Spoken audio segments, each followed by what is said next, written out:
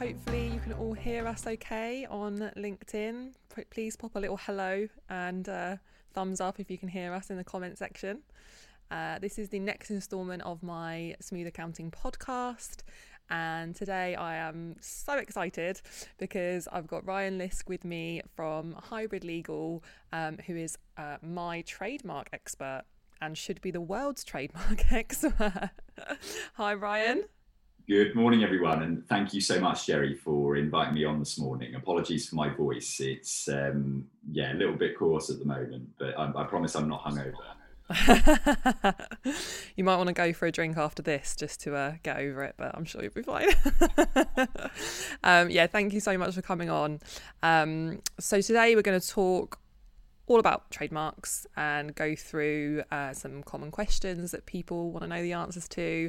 Hopefully we will get some questions in the comment section. So anybody listening, if you've got any questions at all for Ryan, please pop them in the comment section and we will get round to those and we will answer them for you. I'm saying we. Ryan will answer them for you. I will ask them. Ryan will answer.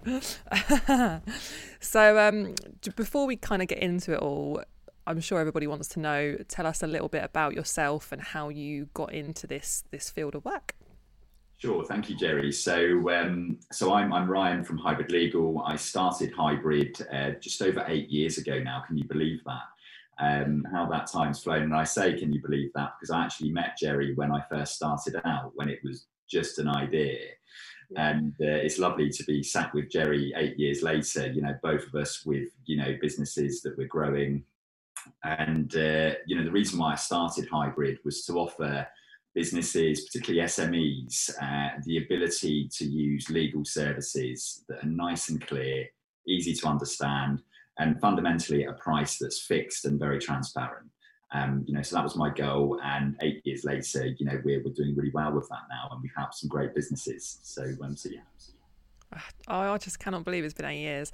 I literally can remember the meeting in my office where I used to work, where I was employed. I think we'd met at a networking event or something, and then we said, "Oh, we'll get a coffee and we'll have a catch up." And then you said, "Yeah, I'm going to start this law firm. I'm going to start Hybrid Legal," and to think that was 8 years ago is just absolutely mad. Like, I mean, I had a proper baby face then. I had no beard.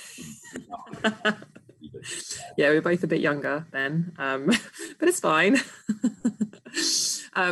So great. So I obviously have used Hybrid myself for Smooth to get the trademark. So I just wanted to tell everybody a little bit about that process, because I honestly think, and speaking from experience, that people think, oh, I can just do it myself and it's really straightforward and you just go online. And I genuinely was going to do that.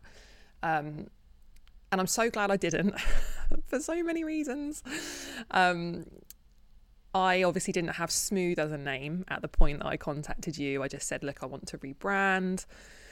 I'm thinking about trademarking, obviously, before I do that, so that I don't struggle, further down the line. And the last thing I wanted to do was go through the whole rigmarole of rebranding and then find out that actually someone else is already using that or trademarked that or whatever.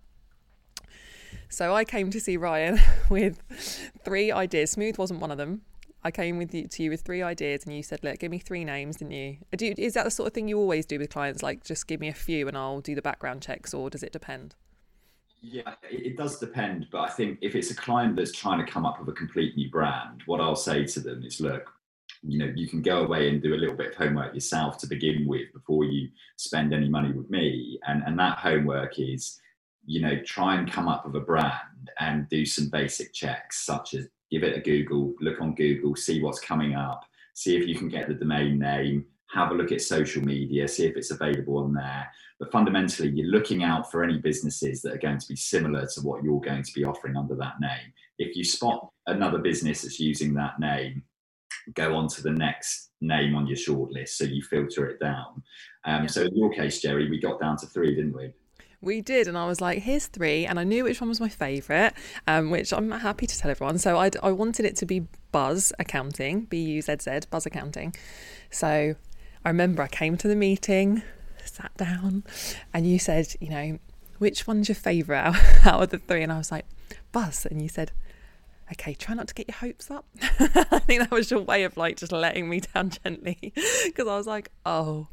And then obviously you presented the report on the 3 names, but Buzz, the issue being that Buzzercott is a very well established massive accountancy practice with the trademark UK, I think even Europe they had as well, and that was just an absolute no. And I just didn't, again, naive, but I just didn't realise, I'm like, there's no Buzz Accounting. I've looked, Buzz Accounting's available at Companies House, there's no website Buzz Accounting, I can't see any other firms. And again, I think that is so important for people to understand this. It's not just it doesn't have to be an exact match if it's close enough that people would, well, you explain this because I'm not going to explain it right. It's a good point. I mean, when it comes down to looking at what you need in order to register a trademark, there's 3 fundamental points that you need to make sure you can tick. The first one is your name can't be descriptive of what it is that you're going to be selling in connection with that name. So in your world, Buzz wasn't descriptive of accounting services, bookkeeping and tax advisory services. The next step is looking at, is it a particular name that's commonly used in your industry? So, a good example, if you're a plumbing business and you want to call your plumbing business Watertight Plumbing, we all know that watertight is a commonly used term in the plumbing industry to describe the outcome of what that plumber has just done for you. He's made it all watertight for you. Yeah. So you can't protect a particular name that's commonly used. And for you, Buzz wasn't commonly used. The big problem was the third point, which is it cannot be similar or identical to another trademark that's already been registered. And when we look at that, we're looking at, visually, verbally, when you pronounce it, are there similarities there? And when we were looking at that earlier trademark that you made reference to earlier, Jerry, we thought actually there's a bit of a risk here that they could raise their hand to say, not happy with that. But yeah, so and a good example of verbal similarity. So Cadbury's the chocolate brand, major brand, and another chocolate bar manufacturer tried to register the word Caprice. So Caprice, like the singer, and Cadbury were able to actually prevent that trademark from going through, and because of the verbal pronunciation of it. So yeah, it can be a bit of a minefield. Oh, absolutely. And, I learned so much from doing the process of trademarking. Like, I'm so glad I didn't do it myself because, little things like when you eventually registered Smooth for me, it was Smooth in plain text and not the Smooth Accounting logo, which naturally I would have trademarked what I think is my brand in that Smooth Accounting purple and white trademark logo, sorry. And so just to backtrack a little bit, we didn't go for Buzz, obviously, for that reason, and then thought about it some more, came up with some more ideas, eventually went with Smooth. And when I approached you and I was like, I've got a new name, please tell me this one's okay. You had a couple of reservations, I think, about it. Well, actually one reservation, I would say, and that was that it could be descriptive of accountancy services. Would people describe their accountancy services as smooth? Perhaps they might. I was a really smooth accounting process or whatever. So you said, like, we can try, but it possibly won't get accepted. And you were, I think, would you say you were 50-50 on it, or were you more 60-40? I always want to under promise and over deliver. So I think with your one, it could have gone either way. And this is the challenging thing with trademarks. So you apply to register your trademark with the UK Intellectual Property Office in this country. So they're very much like Companies House. And it depends on the examiner on the day in some cases in terms of how they're going to interpret it. So you'll have an examiner who will look at the application, and we've had some examiners in the past that have allowed a trademark that we've said to the client, look, best of luck with this. We think you're taking a punt here. And they've allowed it to go through. And then other marks at times where we thought, actually, it's probably a good chance. And actually the examiner has disputed it. We've eventually got it through. But sometimes we look at, obviously, the way that they come up with their decisions, and sometimes it's a challenge. So, but I mean, fair play to you for wanting to take the punt, because it's worked out really well for you. Yeah, it really has. Yeah. And again, another thing I didn't realise, and I probably would have got wrong, is I would have trademarked smooth accounting. And you said, no, we're going to trademark smooth. The word smooth. And I just wouldn't have thought. I would have thought my business is called Smooth Accounting, so that's what I'll trademark.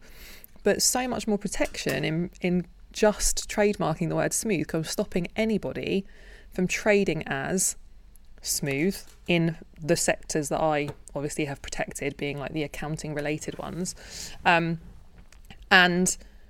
also using it in their logo. So it's both, and I wouldn't have known to just trademark smooth. I would have done smooth accounting if I'd done it on my own.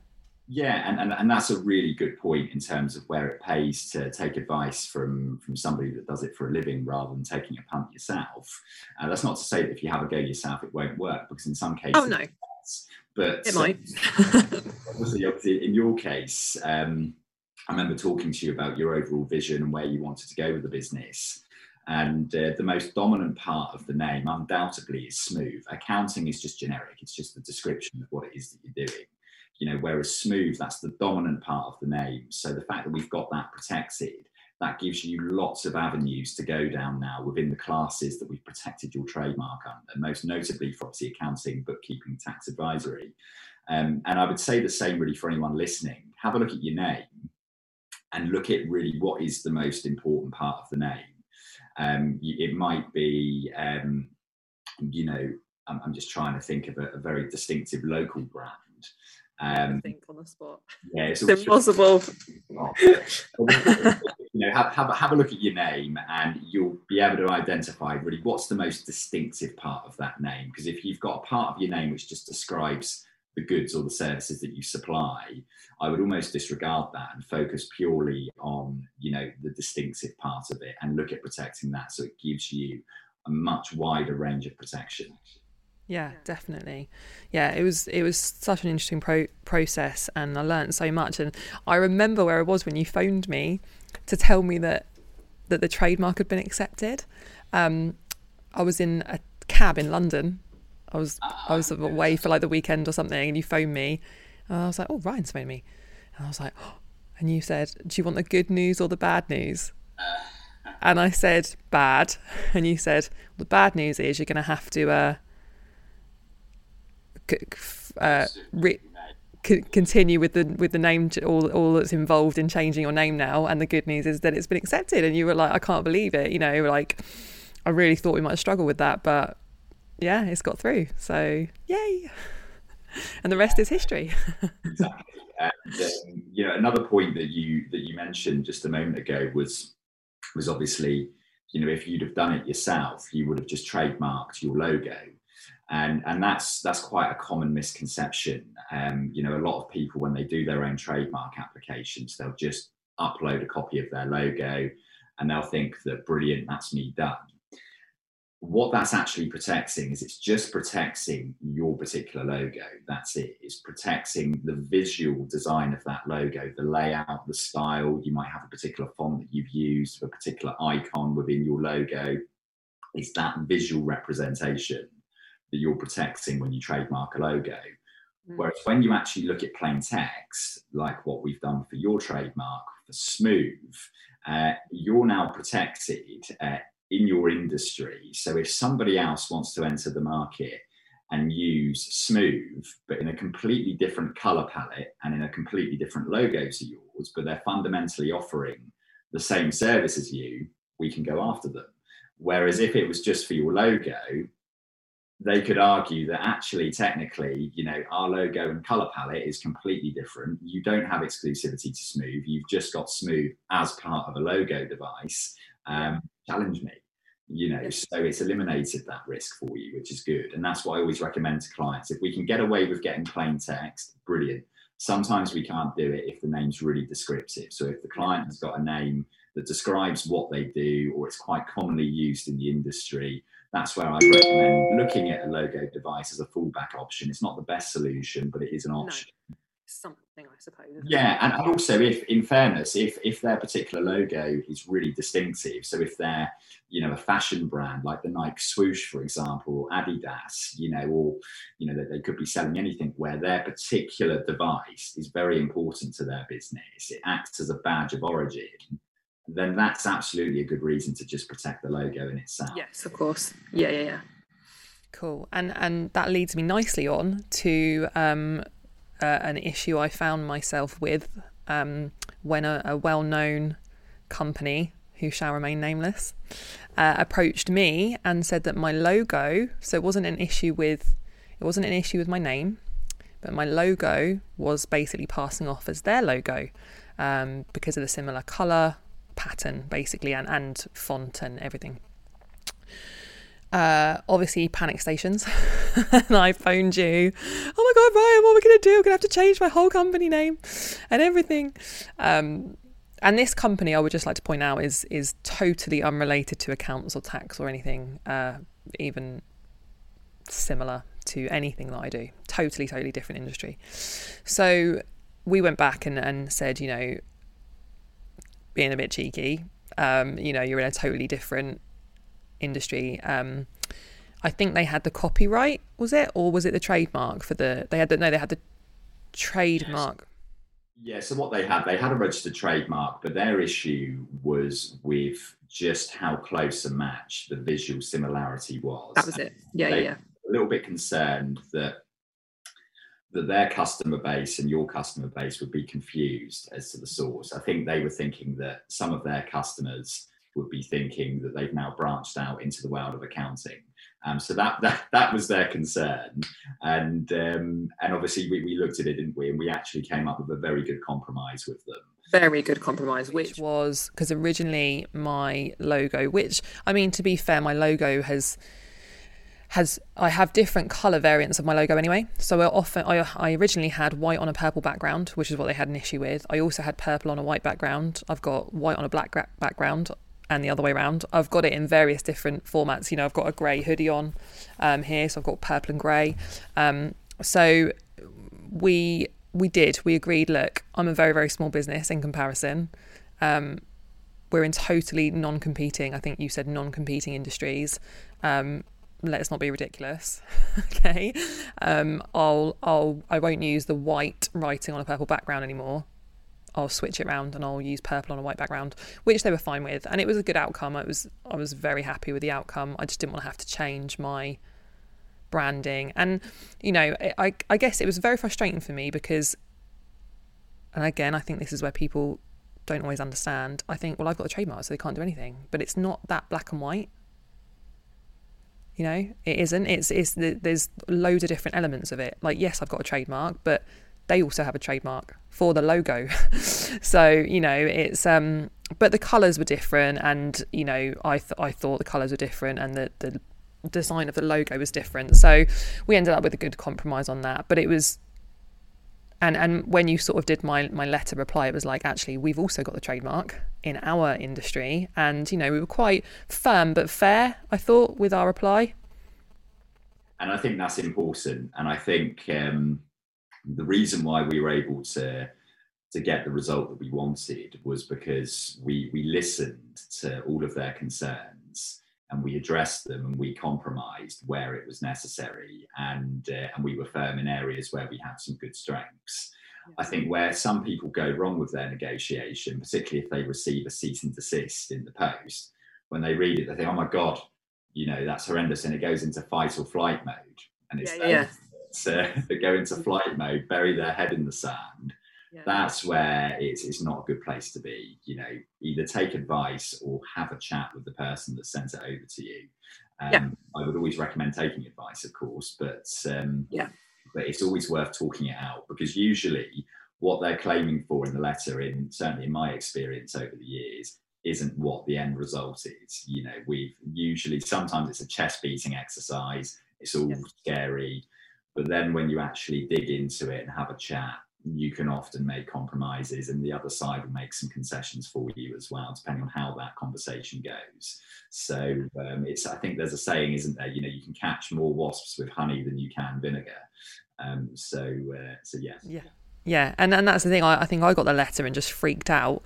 Well, I did, and thought it was the worst thing in the world. And you were like, "It's actually quite a nice letter. I've seen, cease and desist. You've got 7 days, take everything down, and that's it." And it wasn't. It was actually, given their dues, I thought it was quite a sort of reasonable letter in hindsight, because I didn't have to change my brand. In hindsight, I thought it was a reasonable letter.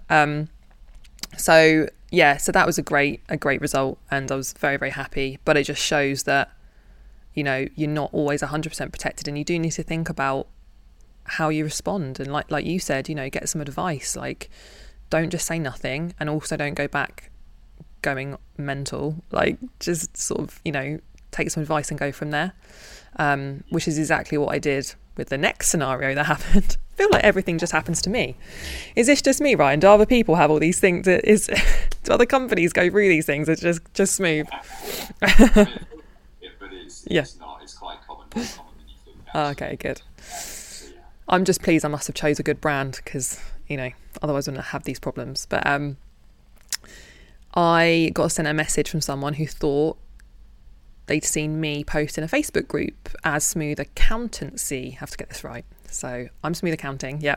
So there was this Smooth Accountancy, and she said, "Oh, is this you?" And I said, no, that's not me. Who the hell is that? So after some digging, found out that this company was trading as Smooth Accountancy and had very recently changed to Smooth Accountancy, like a few months prior. So again, got on the phone to Ryan. He was probably like, what is it now? I was like, drama number 2. And you put me in touch with Dion in your team, who was amazing. And very long story short, because I'm sure no one wants every single element of what happened, but we went a little bit around the houses. This particular chap, I phoned him originally just to say, you know, I've got the trademark, and he said, so have I.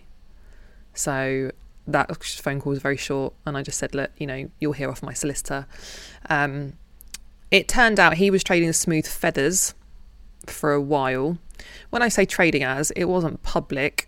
There wasn't like, you know, he had a website page, but nobody could see it, because we certainly didn't find anything about anyone trading as Smooth. It wasn't on Google or any, you know, he doesn't come up on Google or anything like that. But he did have Smooth Feathers as a limited company from like 2014. When speaking to Dion, he said, you know, you've got to have goodwill. You can't just say that it's your name. You know, you have goodwill in your brand. And he ended up dealing with the chap, and we ended up settling further down the line on he can go back to Smooth Feathers, but he absolutely cannot be Smooth Accountancy. That's almost identical. Yeah, that's right. And you know, we've ended up with the result that we wanted, which is good. And I think the other side are happy as well with how that was handled, which is key as well. Yeah. And we agreed they would transfer the trademark to me, because they did actually manage to, and that's another thing, like they managed to trademark Smooth Accountancy, which I just thought, how can that happen when I've got the trademark for Smooth, you know? But unfortunately, it can happen. It's rare. It is quite rare for that to happen, but it can happen. But the good news is we managed to get it resolved, which is a good result. So, but I've seen it go the other way, where, I mean, an example that always sticks to my mind was, you know, during the earlier years of Hybrid, and I remember it was an owner of a digital agency that came to me and said, right, Ryan, I've just received this cease and desist. I'm a bit nervous about this because I've got no idea about trademark law. I really like my current brand. I'm really well indexed on Google.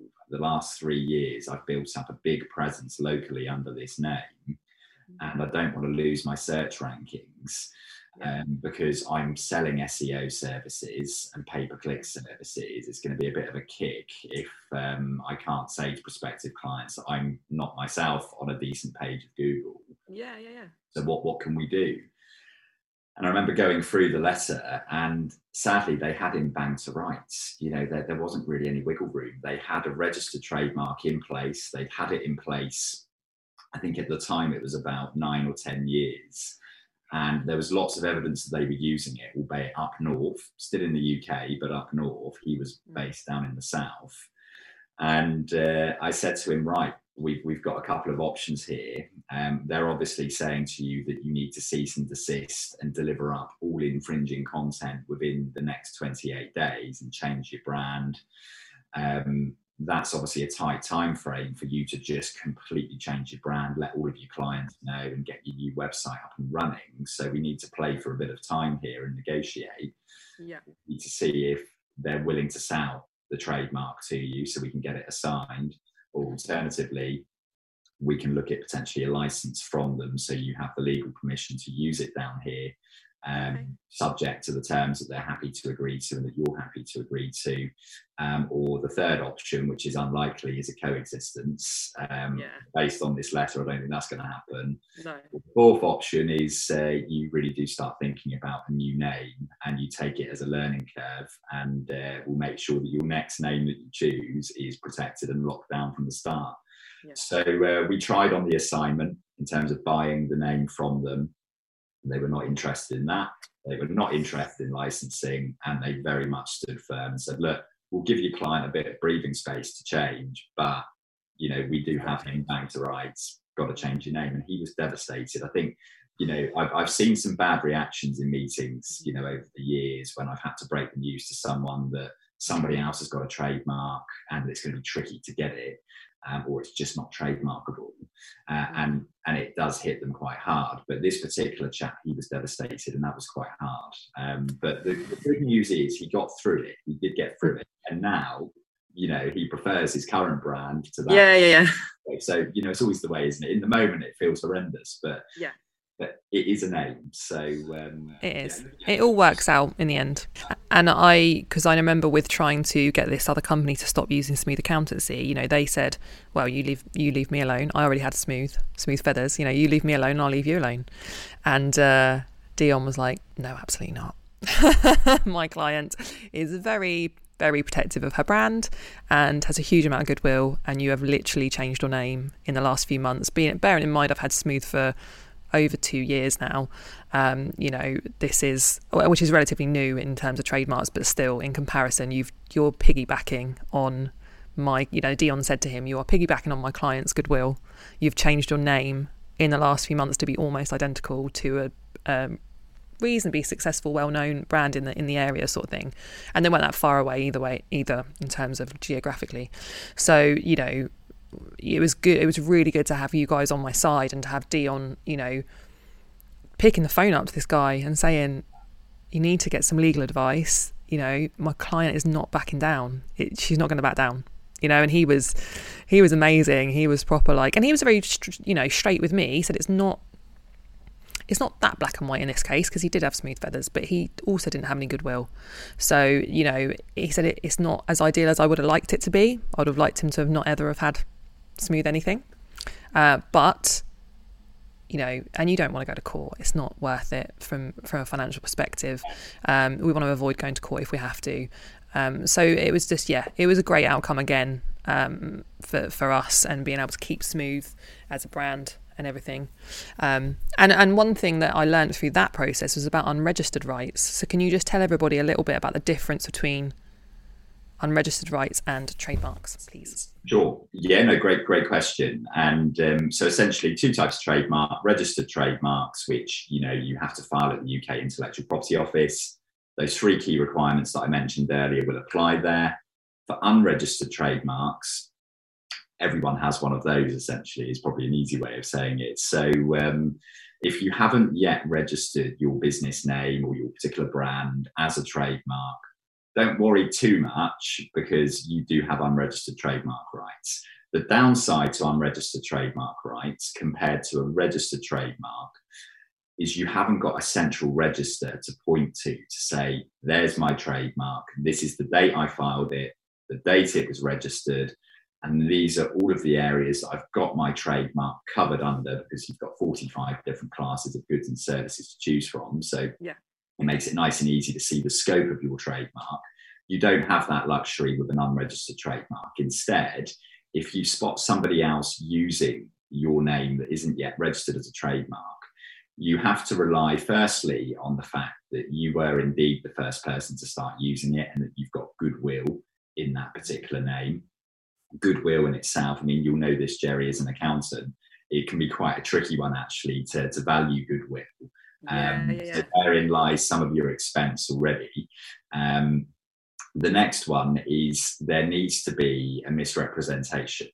So you need to prove that the other person that's using your unregistered trademark is using it, in a similar context to the way that you're using your unregistered trademark. So they're selling similar services or products, and it's causing confusion in the marketplace, so people are becoming confused. And that leads on to the third requirement, which is causing damage to your brand. It might be financial damage, it might be reputational damage, but you need to be able to pinpoint the actual damage that it's causing, which again can be really tricky. And that's really where an unregistered trademark, whilst you don't have to pay the fees for registering it at the outset, you can just wing it and just hope that you don't have to enforce it. You do usually have to invest quite a lot for an action of what we call passing off. So passing off is the action for enforcing an unregistered trademark. When you want to enforce a registered trademark, that's a trademark infringement claim, essentially. Right, okay. Whereas with an unregistered trademark, you'd be looking at the common law right of passing off. And it's quite tricky. The burden of proof is higher. It's just generally a more complex area compared to trademark infringement. So obviously both can be complex, but my number one piece of advice to anyone listening is, if you can get a registered trademark, do it. It's a no-brainer. You don't have to use me. You can use, a firm that you already use, speak to an expert, but certainly, get it registered if you can. Take advice on whether it can be registered as well, because that can often save you quite a lot of money. Yeah, definitely. And that's the thing as well. It's, people will check the trademark register and go, oh, great, no one's got it. I'm going to register my trademark, and then someone comes along that's just been trading as that, but hasn't registered it, and could have that trademark removed. Yeah, so that's quite a tricky one to do, but it can be done. So it's quite straightforward to just registering. You do need to have a detailed look at the market, for sure. Yeah. And so unregistered rights, important, need to be checked as well. Don't just be checking and seeing there's no trademark and going, oh, I'll have that one. Great. I'm just going to have a little check-in with Luke and see if we've got any questions in the comments. Oh, we have quite a few. Here come the carefulls. Are you ready for this? Yeah, go on ahead. Get your study books out. No, I'm joking. Okay, so right, here we go. First one, or the last one to come in. Yep. From Callum Williamson. From Callum Williamson, we have your question. What happens if someone trademarks a shorthand version for a word, variation of trades, but has a wide variation of trades listed under the trademark? Does not currently trade in any of the businesses. Does that make sense, Ryan? Yeah, I mean, it's a lovely first question. Thank you, Callum, as well, by the way. I would, I'll have to have a detailed think about that, but just shooting from the hip, I would say that if I've understood that question correctly, it's a shorthand version of a particular name in an industry. It sounds like the name is already trademarked because he's made reference to some particular industries that it might be protected under. It goes back to the really easy principles of, is it descriptive in the context of how it's going to be used? So that particular shorthand version of the name, is that, shorthand for a descriptive term of what it's doing? And is it commonly used in the industry? Those are the two things that I would look at, and that's the area that I would assess it under. Along with, is it already registered? So somebody already. But if they got it through, I think what he might be referring to is, like, for example, if I've got Smooth and I've just picked 10 categories and just gone, trademark, Smooth, and I'm not actually trading any of those companies, but I've just trademarked them all. Got it. So what you have there is somebody that's obviously sitting on the trademark. And what you can do there is you can apply to get that trademark revoked. Now, the bad news is, for revocation, you usually have to wait 5 years for that particular trademark to be in place before you can challenge it on the grounds that you don't believe it's being used properly in accordance with the classes that it's been secured under. So for Callum, I would say have a look at the date that trademark in question was registered, If it's 5 years or more, you could be looking at a potential revocation action there to actually get that pulled. So, but great, that's really interesting. Yeah, no, that's fine. But Callum, you know, if that doesn't answer your question, or if you'd like to hear more, just connect with me. I'm very happy to have a chat with you about that. Amazing, love that question. Thanks, Callum. Right, next one. Is the next one as long? Although I'm not very good at remembering this. They're all quite long. Okay, we'll do sentence at a time. Sentence at a time. This is from Leander. Leander. How do you deal with someone who has copied your name? Celtic Bookkeeping and Accountancy is trademarked. They have set up as Celtic Accountancy. Okay, how do you deal with someone that has copied your name? Celtic Accounting and Bookkeeping is trademarked, and someone is set up as Celtic Accountancy. So with Celtic Accountants and Bookkeepers is trademarked. Yeah. Over to you. Trademarks, great news, because bookkeeping and accounting are very much, you could argue, similar industry, if not an identical industry, really. They work alongside one another. It's financial services in a way, isn't it? So, it is. And I would say that it's highly likely that consumers will be confused between bookkeeping and accounting. It's a bit like setting up Smooth bookkeeping. Yeah, I'd be fuming. I'd be fuming. I'd be straight on the phone to Dion. Dion. Yeah, Dion. Sort out. Yeah, go after them. After them, yeah. So, yeah, I would say that that's certainly worth looking into in terms of having a chat with the person that's using it against the trademark. I'm assuming that person is the trademark owner. If that person is the trademark owner, I would definitely be considering making that other party aware of the trademark rights that they hold, and I would give them the opportunity to change their name before you take further advice. So yeah, always go in nicely to start with, I think. Yeah, it's just the right way to do things. 100%. Yeah, and it's more cost effective as well. You don't always.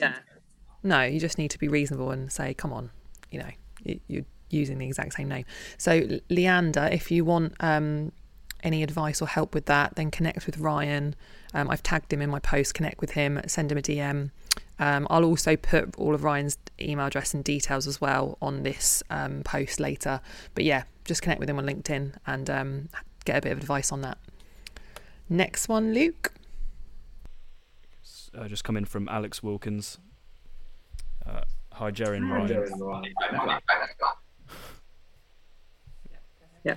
Can you trademark a place name? Example, Portsmouth Accountancy Services or Southampton Legal. Just FYI, you can't trademark Portsmouth Accountancy or Southampton Legal because me and Ryan will go mental. But just as generic question, then over to you, Ryan, to answer that. Humour there, so thank you, Alex. Yeah, thanks, Alex. Yeah, no, you can't trademark places, unfortunately. I had that with a client a few weeks ago. He wanted to protect a particular candle brand from a particular area, and I said the problem that you have there is if you put the shoe on the other foot, you've now got a trademark for Portsmouth Accountants.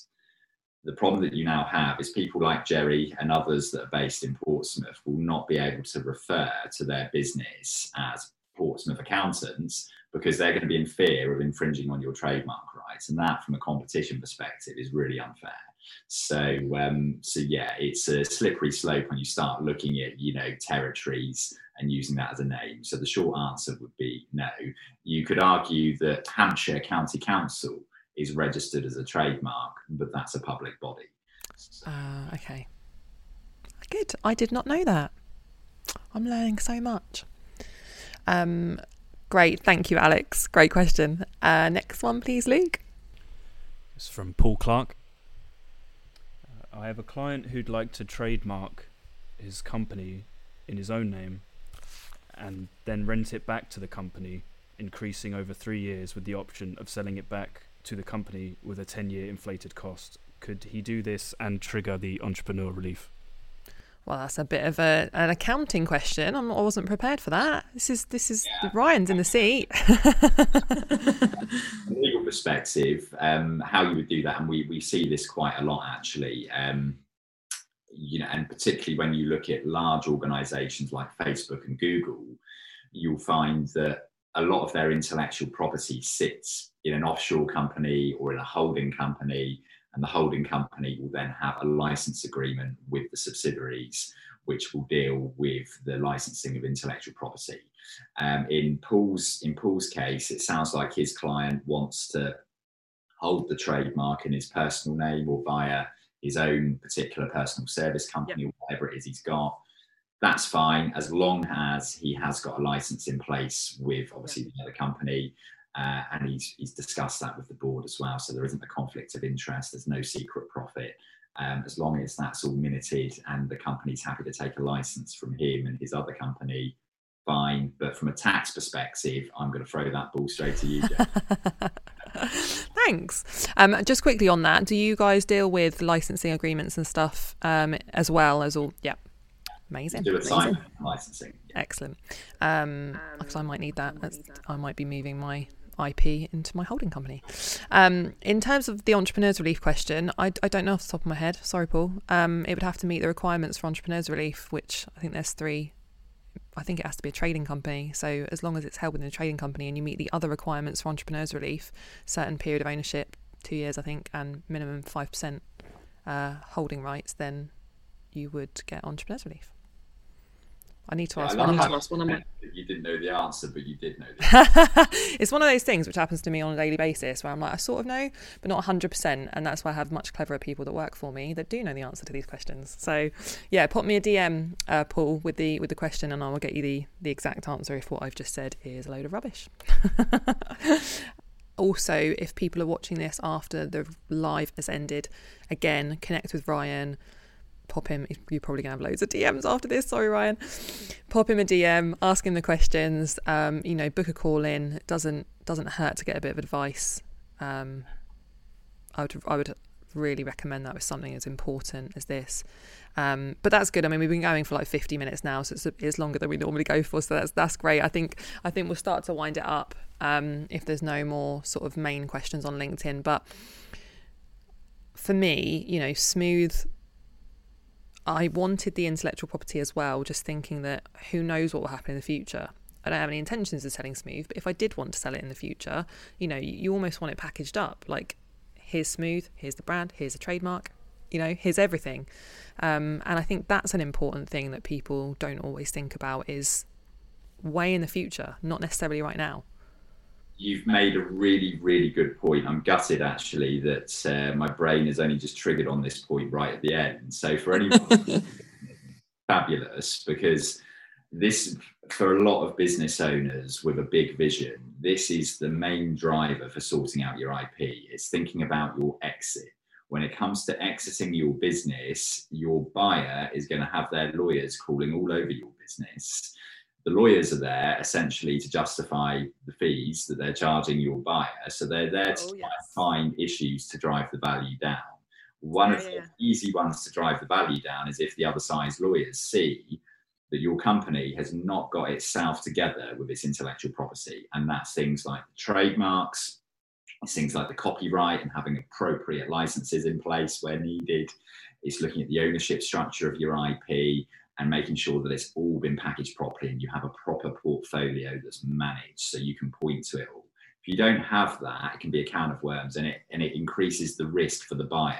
They're thinking to themselves, right, I'm buying a business that's got no IP protection. So how do I know I'm not going to be sued for infringement if I buy this business? You can have indemnities, obviously, but unfortunately, in that regard, they usually carve those out. So, Yeah, super important note to finish on there. Listen, thank you so much for joining me today on the podcast. I've absolutely loved it. And, it's been a pleasure working with you over the years, and we will absolutely continue to do that. Anybody still listening, connect with Ryan on here. Send him a DM if you want any advice at all. I will put Ryan's contact details in the comment section as well. I'm just so grateful for you joining me. Even with a sore throat.